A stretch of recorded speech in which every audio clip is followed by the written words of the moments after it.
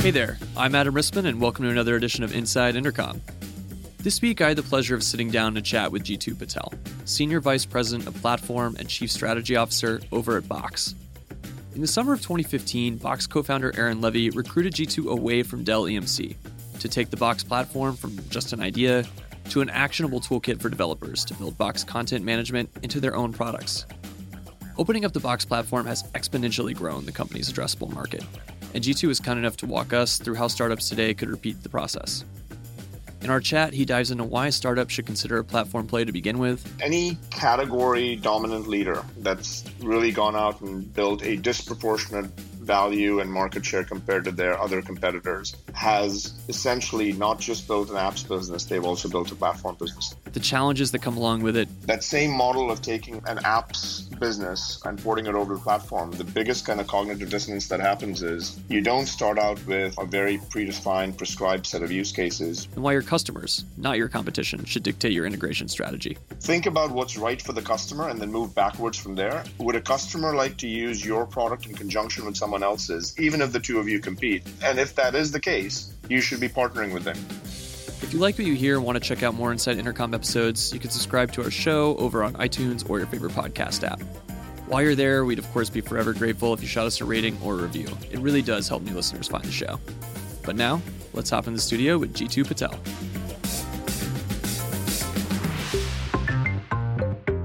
You're listening to Inside Intercom. Intercom, making internet business personal at scale. Learn more at intercom.com. Jeetu, welcome to the show. Thank you for having me, Adam. So to get us started, can you walk us through how you got to where you are today? Maybe give us the cliff notes of your career in tech?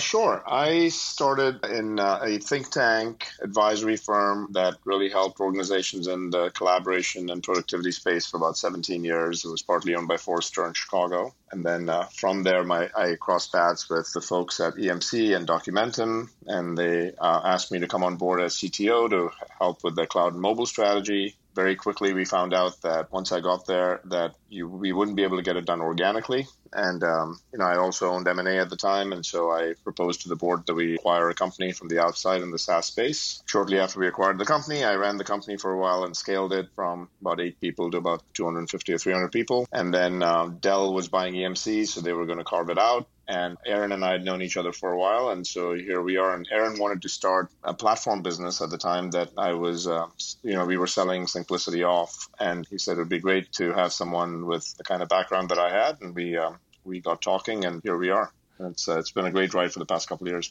Awesome. So the Box platform was really in its nascency then when you came aboard? It actually wasn't a launched product at the time. It was an idea without, there wasn't really a business unit and a team put in place. So I came on board, brought one of my folks with, and there were a couple of people over here, and we literally had 3 or 4 people that we started this thing with. So it was a startup within a startup. So, pretty cool from that perspective. And so what was the problem that you guys were attacking that made you decide to really open things up, or maybe the opportunity that you saw there? Yeah, any of these ideas that you take, you have to see if there's actually an industry tailwind and a megatrend that's actually supporting the thesis that you're going after. And the big megatrend we were seeing was, every company was going to go digital. And, half-lives of business models were shrinking, and half-lives of products were shrinking even faster than business models. So over a 2 to 3 year period, people would completely have to rethink their product value proposition. So the old model of, taking 2 years to build out a product and release them just wouldn't work. You needed to have much faster kind of cycle times for releasing the product.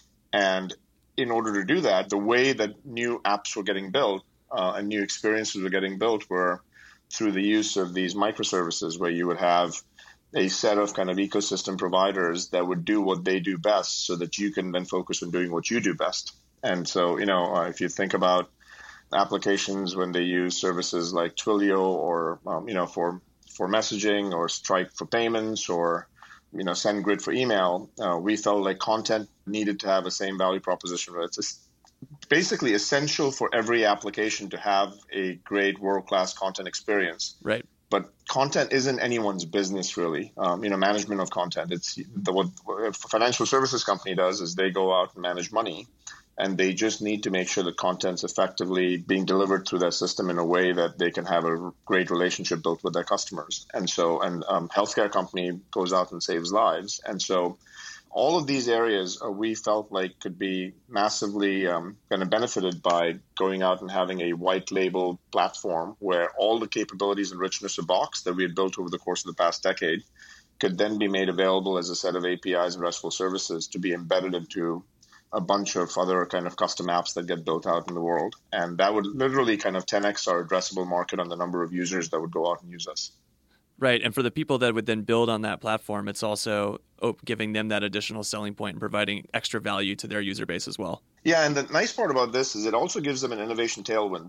Not every company needs to refigure out every single time how encryption works and security works and compliance standards work and how a beautiful experience for rendering content should work. Like if I think prior to us, if a application developer wanted to have a HD quality video experience with instant transcoding, you would have to build out a team like Netflix with 200 engineers. Now you can, with a few API calls, just embed that Box HD viewer and preview capabilities right into your application. And it took you, like an infinitesimally small fraction of time compared to what it would have taken you to go out and build that capability. And what that does is, as we keep investing, those app developers just get an innovation tailwind from us because they just benefit from all the innovations that we're making. So when you're a product builder who's first beginning to open up your platform, as it was the case for you when you got into Box, how did the mindset of the team that you were working with have to change? What type of transition did you guys have to make to become a platform company? That's a really good question. So, one of the things that when you're an apps company and you start thinking about building a product for a particular audience, what you tend to have is a tremendous amount of clarity on the use cases that you're going to serve. And you typically tend to curate a very, very thoughtfully, built out experience for those use cases for that particular audience. And then you direct people to use your product in that way. With the platform, most of the innovation that ends up happening, we might have not even imagined at the time that we were building the platform. And so that same model of taking an apps business and porting it over to the platform, the biggest kind of cognitive dissonance that happens is you don't start out with, a very predefined, prescribed set of use cases. You start out with a baseline infrastructure and framework that people build on top of. And that is the biggest mind shift that you have to make, because majority of the innovations that we've seen happen with our customers that they've built, we had never imagined when we were building the platform. Obviously, you guys were pretty large at the time that you made this transition, but someone that's maybe a little bit smaller than you looking around the corner, how do they know that they're both a good fit and ready for a platform play? What boxes do they need to check or have in place to set them up for success? I think, firstly, as you are building a startup, the thing to think about is any category dominant leader that's really gone out and built a disproportionate value and market share compared to their other competitors has essentially not just built an apps business, they've also built a platform business. What I mean by a platform business is you've got data in your system that other developers are using to create additional value on top of what you've provided to them. Mm-hmm. And that creates a discontinuous leverage effect within the ecosystem, right? And you're basically taking advantage of the entire ecosystem. Where you're no longer just bound by the innovation velocity that you yourself organically might be able to deliver to the market, but you're actually compounding the value that everyone else can go out and build on top of the data that you have. So over time, a lot of companies that want to go out and dominate certain categories or, have a category leadership position will need to go out and think about building a platform. But the way that you do it is in multiple stages. So for example, if you just look at our Box journey that we had, we started out as an app that did some pretty basic capabilities and how do I take a file and share it and put it in the cloud and share it with people both inside and outside my organization. And then from there, we actually built out some enterprise capabilities that customers wanted around governance and compliance and all of those. And very quickly over there, we found out that, hey, back in 2008, we said, let's make sure that we give people the ability to work with Box content regardless of the application that they're working in. So the first thing we did to become a platform company was back in 2008, where we said, let's open up our APIs to third parties to go out and integrate with us. Mm-hmm. And in fact, phase 0 was we had built out a pretty robust set of APIs that all of our capabilities that we had built ourselves were built on top of APIs rather than being built directly with calls into our core engine. Right. And so we had abstracted with a set of APIs and RESTful services. We then opened up those APIs for developers to integrate with us. And then over time, what you started seeing was customers also wanted to, as they were deploying Box, do some scripting and make sure that they can do some customization because they wanted to use Box in a certain way, or they wanted to go out and do broad-based deployment and user provisioning, and they wanted to write a quick script as an admin. So our API started getting used for that. And then very quickly, customers came to the conclusion, actually, that, hey, I love what Box brings to the table, but there's a bunch of apps that I'm building, which I also want to have the same level of rich content capability embedded in with the same level of compliance and security. And I don't want to refigure that out every single time I build an app. Would you folks be able to white label the app or white label your product with a set of APIs and have the right identity model so people don't have friction, so on and so forth. But in this entire journey, what we ended up doing was started with something very basic, but we were true to the principle of we have to build a company that's API first. Yep. So you might be an apps company today, just make sure that you have the discipline of being an API first company, because you never know when your business model will actually make a lot of sense to create a lot of leverage by building a platform and building a set of APIs that people can build on. And if you do plan on building a multi-billion-dollar company, chances are that you're going to want to make sure that you deliver ways that the data that you have can be compounded in value by what other people do on top of your data. And so that requires, having a platform mindset. I'm really curious, in the early days of the Box platform, how did you go about pitching its story to developers? What were you doing to show them that, hey, building a Box will bring growth to your business? We were lucky in that case. And I think like someone like Stripe or Twilio, who you can think of as other platforms, probably would have been harder to go out and pitch compared to ours. The beauty about our business was our app, the Box app, is the best reference app for our platform, because every single thing that we built in Box is, in fact, built on our APIs, right? So when someone says, what exactly can I do with the Box platform? We just say, well, here's one example. It's a Box app that 50 million users have registered and are using. So by the disproportionate advantage we had in the market is when we launched our V1 of our platform, it was already operating at scale with tens of thousands of customers and millions of users and petabytes of data. The only thing was Box was our only customer, and our ecosystem was our only other customer, which is the integrations we were making. And so with us, we had that advantage of our marketing got a whole lot easier because people intrinsically knew what you could do with the platform by just looking at Box. And Box was this very easy to access product as well, because it's got a freemium model. You can download it online. You can just see what it feels like. That was an advantage we had. In addition to that, for the platform, was we maniacally focused on the developer experience and the developer flow. Because if you think about who we serve as customers, we have three constituencies we cater to at Box. First and foremost, cater to the user. Mm-hmm.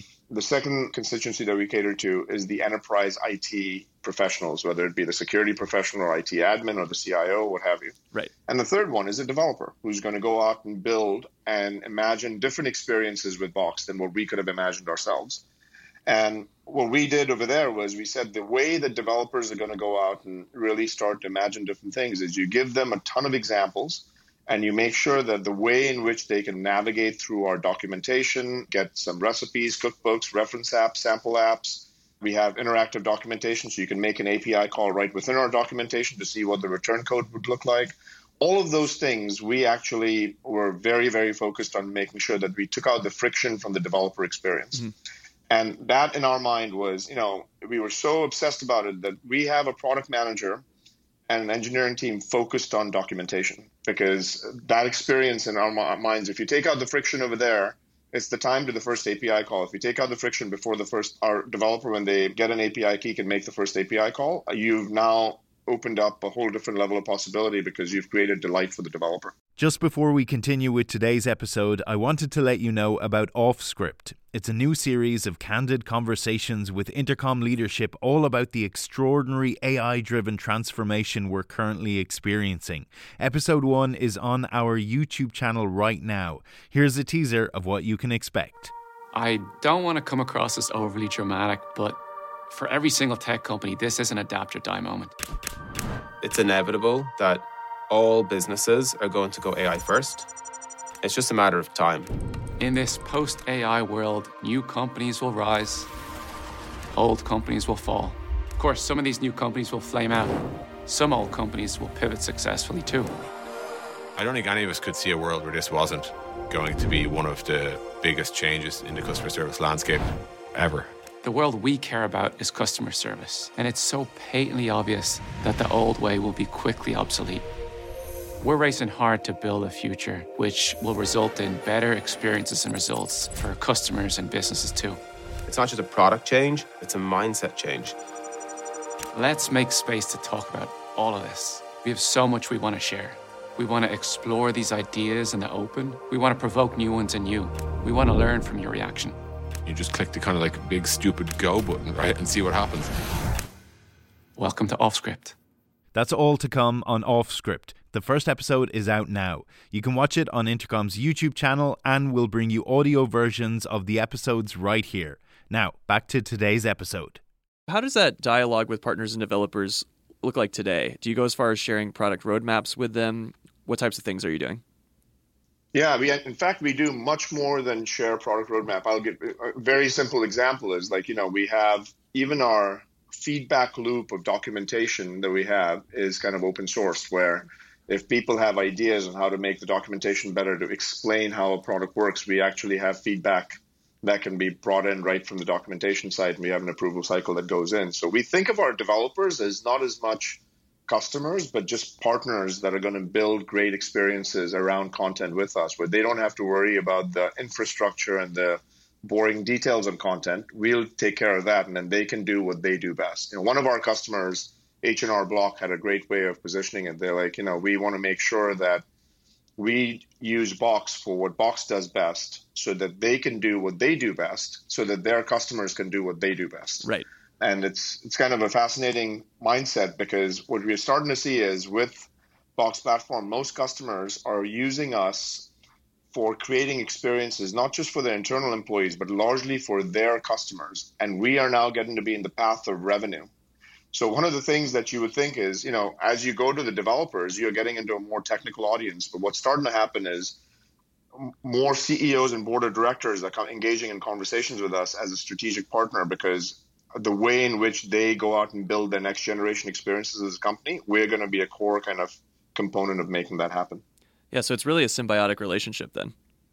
It really is. And it's actually very rewarding, because what you have to do on that front is you have to make sure, because one of the things I forgot to mention when you were saying what's the difference between an app and a platform, in the platform space, pricing, even though you might start with one developer for a few API calls and a few resources, most people want to understand pricing and how it would look at scale before they go out and start building on your platform. And one of the things that's really important about a commercial model in platform is you have to make sure that you've aligned yourself in such a way that you don't succeed when the developer failed at building an app. So what we've done in our pricing model is exactly that, which is we succeed when the developer gets to scale of using our product. And we give them a tremendous amount of flexibility in which different kinds of use cases they can go out from a broad spectrum of use cases for using the products. Many of our listeners are from early stage companies. Their products are often still in the phase of gaining traction, and they're probably starting to look at platforms and working with folks like yourself. What should they be considering in terms of who they might make an integration with? The one thing that I would say as a mindset that startups and all of us who've actually been in this kind of new cloud ecosystem have had an advantage of is, if you looked at the client server world, it was very much I'm going to go out as a customer. I'm talking about the enterprise software market, let's say, for a second. I'm going to go out and buy all my entire technology stack from a single vendor. I'm going to purchase everything from my database to my applications, everything from one vendor, whether it be Oracle or any of those. And what you had to do was, because not any particular vendor can't be great at everything, and so you then optimize for the least common denominator. And the reason you did that was you said, well, because they all interoperate well with each other. In the cloud, interoperability is actually assumed across vendors. Right. So even though people buy CRM from Salesforce, they might buy marketing automation from Marketo, even though Salesforce has a marketing automation component. They might buy content management from Box, and they might buy HR from Workday, and they might buy ERP from NetSuite, and they look at that as a overall kind of cloud ecosystem that they're putting a blueprint for. So one of the key fundamentals, I think, of any successful cloud company is you have to make sure that you build a broad ecosystem. But the broad ecosystem is one where the way we think about it is we want to enable the entire community when they're building applications in a very frictionless way, integrate with us without doing a whole lot of work. And then there's going to be certain customers or certain kind of partners like Microsoft or Google or Salesforce or Amazon, where we actually take a lot of our engineering resources and we dedicate a huge amount of time in making sure that we do very deep integrations with them, with Facebook and Slack and all of these kind of partners that we work with as well. And so our goal is to make sure that just because you might compete with a company in one dimension doesn't mean that you close off your partnering aperture in the other dimension or appetite in the other dimension. And that's the one thing I would really keep in mind is think about what's right for the customer and then move backwards from there. Would a customer like to use your product in conjunction with someone else's, even if the two of you compete? And if that is the case, you should be partnering with them. You shouldn't just go out and try to have your interests dominate how your partnership strategy goes. And if you can do that, you'll actually have a much more sustained business than otherwise. That's really interesting because you hear so often every product company talking about user first and being customer first, yet when you look at a platform, it's not always that case. I'll give you an example. Like if you look at our some of our biggest partners, they happen to be some of our biggest competitors. Like we partner an insane amount with Microsoft. We have teams of people on our side that are dedicated to going out and working with Microsoft, integrating with Office 365, integrating with all of their different kind of areas of their technology. So we compete with them in one area around SharePoint and OneDrive, but we partner with them in virtually almost every other area. And we've got the benefit of having first-class citizenship over there. You've hinted at this already, I think, with your many mentions of Stripe and Twilio, but who else in the platform space is making a play that you admire, and what are they doing that's making it so successful? I think there's so many different models around how platforms are getting evolved that there's a lot of people that we can admire. Like on one spectrum, you have the microservices like Stripe and Twilio and SendGrid, which we all admire and we actually work closely with so that we can partner with them, not just in products integrating, but how do we go out and collectively think about the platform business. We converse with their executives all the time. Then you have on the other end, even companies like Facebook, which have become great platforms in their own right in the consumer space. We try to take a lot of lessons from those companies like Facebook and Google and what they've done. And then you've got fantastic enterprise platforms like, Microsoft or Salesforce. And we tend to go out and look at them as well as, kind of great models to, kind of steal good ideas from and also give them good ideas on how they can become better platforms. The one thing that's important is if all of us focus on customers building amazing experiences with our platforms, we will all rise with the tide. And so the one area that I feel is our biggest challenge as an industry is, can you make development so accessible so that not only the best of the best in Silicon Valley are able to build great experiences, but that any company which is eventually going to have a digital presence, should be building amazing experiences for their customers. Because guess what? Customers expect that regardless of the website of an insurance company or Airbnb, they expect the same level of kind of design and aesthetics, ease of use. And there's a certain level of flattening that's happened where you no longer just compete with your competitors, you compete with the best in class in any industry. Right. It's all table stakes now. It's all table stakes, right? I mean, the registration flow on how an application should behave is no different for an insurance company than it is for Airbnb. I mean, customers have an expectation. If you don't give that, then they're just going to abandon and not come back to you, and you won't have engagement. So speaking of platforms evolving, you recently announced that the Box platform is now available in the AWS marketplace. What makes this such a big win for both you guys and for developers as well? Yeah, I mean, one of the things that we think about on AWS and how we, firstly, we think of Amazon as one of the most amazing companies. It's interesting today they just launched, they just announced a great acquisition of Whole Foods, which is, I mean, they're just such a creative company that we look at them as an inspiration. Well, the thing that we found that Amazon does really well is, and the mindset that you have to have is if you feel like developer ecosystem nurturing and development is a central part of building a great platform, then you have to have the mindset that you're not just going to make your developers come to you, you're going to go to where the developers are. And the developers are going to be at multiple places. If I'm a developer building on AWS at AWS Marketplace, I'm looking for services over there, I should just be able to make sure that my services are available through them. If I'm a developer that's, building on IBM Bluemix, then we should make sure that our services are available over there. So we will continue to make sure that we are delivering our services across all of these different areas. And so the way to think about Amazon's partnership is, when a developer is building on Amazon on their platform, and if they want to have some content APIs that they want to start using, without any friction, without losing the context, they should just be able to provision our APIs, pay for it, and start using them.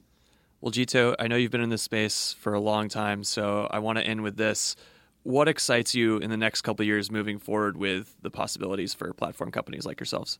The way I think about this is, some people think it's rather reductive, but if you, during the course of your life's work, can go out and impact hundreds of millions or billions of people at scale, then it's a pretty fulfilled life that you can look back at. And I think there's very few plays in the market where you can actually participate and do work that's really creative every single day that's going to go out and have that level of scale leverage. And we feel like, I'll end with this.